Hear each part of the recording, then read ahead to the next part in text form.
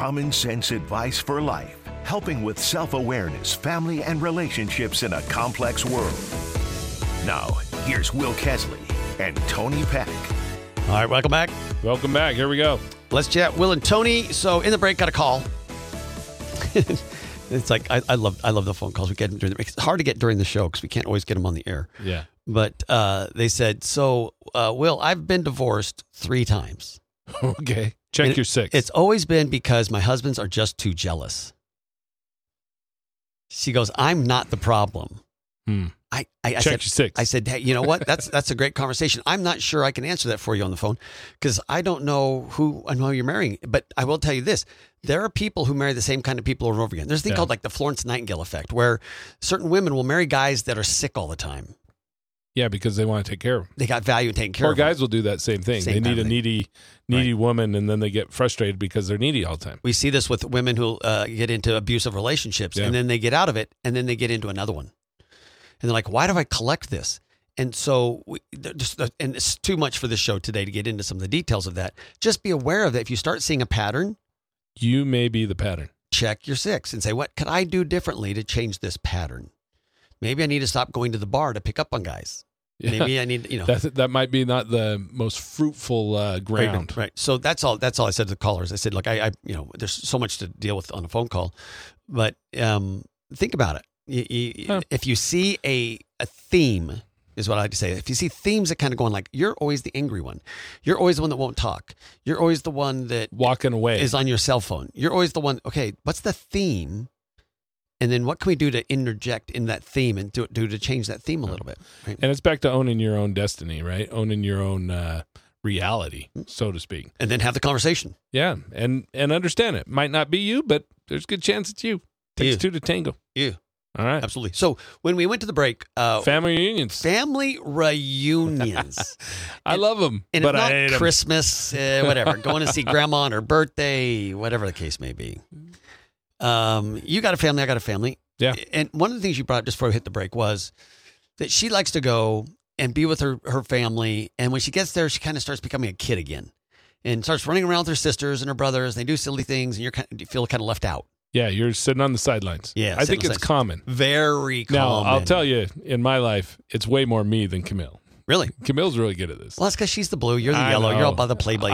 I go home, though, and, you get home, and I get it, right? You want to be like, hey, it's my brothers, let's play games all night long and, hang out and do dumb stuff because you want kind of that release of like, I'm home again. Yeah, it's okay. But when I was first married, I would do that to such an extent, I would leave Camille out.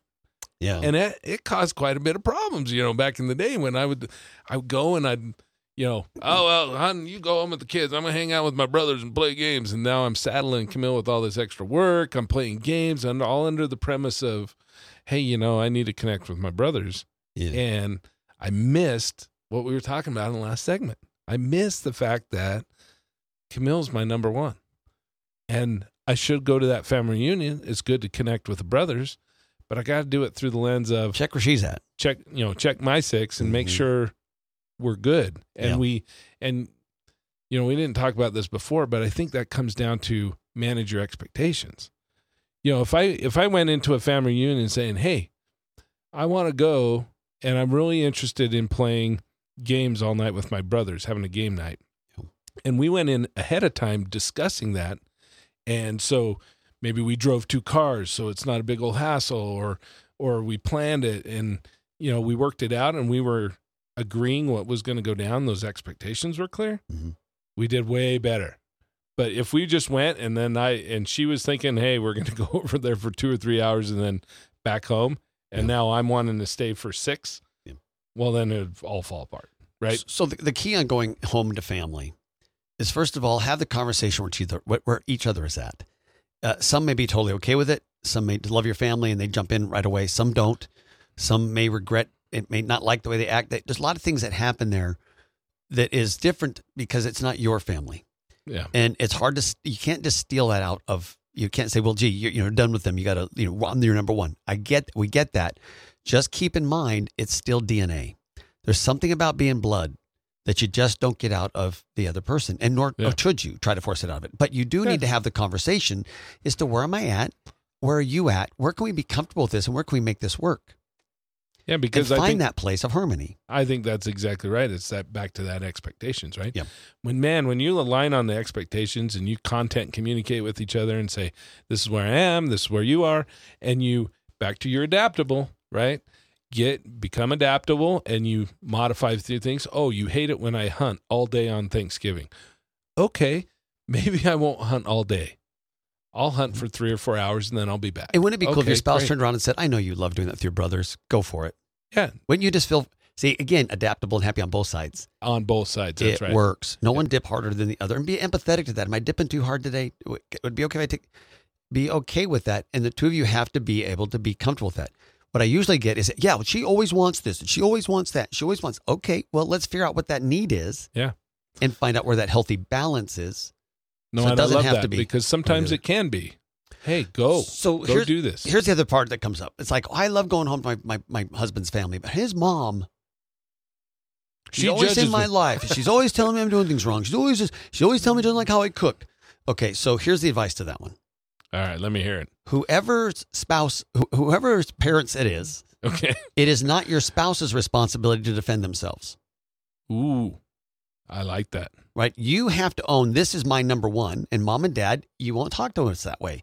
Mom and dad, you don't have to be rude to my wife that way. If you want us around, right? And we would love being around, but you need to respect my Here's wife, the rules. Or you need to respect my husband. So husband and wife need to set what those guidelines are, what those rules are, and remember that if they get out of shape, it's your responsibility to take care of your own mom and your own dad. It's not their responsibility. Now, in relationships, some people are more forceful, this kind of stuff. They're a little more okay with getting into somebody's grill, and others are kind of passive and won't get in the grill. And so they will just let everything be passive. Yeah. You can't do that. It's unhealthy. It makes the other spouse feel unvalued. Well, now, if it's a she, let's say it's the wife, she's now the third party. Yeah. She's the third wheel bouncing around with the mom, the dad, and the husband all saying, hey, you need to, get it in gear, right? Yeah, you're now the enemy. That's unfair. So it's your responsibility, if it's your mom or dad or your brother or sister, it's your responsibility to say, hey, by the way, visiting with my wife, we'd appreciate if we didn't go there. Have that dialogue, but you have to own the place. Because if not, you're going to make it where all of a sudden it's you against the wife. And I've had some where like, well, me, my brothers, and my family don't like my wife. Okay. That's your responsibility to have that, fix that. You can't just say, well, I agree. We all are against her. No, that's not how it works in a marriage. No. If you want a healthy marriage, you got to fix that. End of the day, when you make that commitment, that you're going to be there to defend them. You're going to be there to love them, and you're cleaving. You're right. The religious term of cleaving together as a spouse.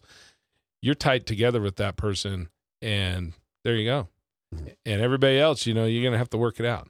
Now, this doesn't mean you go conflict heavy with your family and like bust everything up. In-laws don't become outlaws. But you can do it in a very kind, a very professional way to say, hey, mom and dad, you're talking about the sweetest person in my life. Right.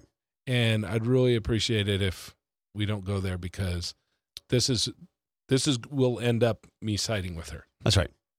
And the goal here is, see, here's what people say. They're saying, yeah, but you don't understand. My wife my wife is a tyrant. My wife is a problem. And my wife does cause these issues. My wife doesn't do this. Yeah, that you chose that. That's my wife. And you can still sit down with wife and say, honey, which part of this are we owning? Or is there something we can do differently? Is there something that you would like to do differently? And still have a chance to grow in ways that are healthy. We don't want to say, well, yeah, she really is that. And so that's why you don't pick your sides. You already picked your spouse. Well, and that's just back to the last segment when we're talking about you don't go to your friends and whine to your friends about your spouse. Mm-hmm. If you have issues with your spouse and you think your spouse is a tyrant, sounds like there's a conversation you need to have with your spouse. Right. And work that out first. Then you can deal with the family. You're obviously agreeing. Yeah. If you're agreeing there's a problem, there's some content communication needs to be had between the two of you first before you bring the rest of the family into the game. So I want you to pick up the point. The point is we're going to have conflicts. We're going to have differences of opinions. We're going to have parents that overstep their bounds. Yes, but that's just life. Everyone's going to have it at some point. Yeah. It's what you do about it and how you go about it going forward that helps correct it. And it may mean that you stop seeing that family member. It may mean you apologize. Do some apologizing to your wife and say, hey, that was unfair of me to side with my family against you and all that. Sometimes that has to happen. Just always do it by checking your 6 and saying, is there a role here I could be better at? What can I do? And at some point, if the other relationship, your mom or dad or whatever, is just that unhealthy, you don't have to go home. Yeah, you don't have to be there. You don't have to be there. No one's forcing you to do it just because it's mom and dad. Coming up next, though, we got technology. Technology. We got to get technology. And it's one question about eating. Oh. We got to do that and wrap it up in the few minutes we got left. Oh, boy. Question. Here we go. I keep wanting to avoid that one. I know. This is going to be tough. Jumping out for a break. We're back in 2 minutes.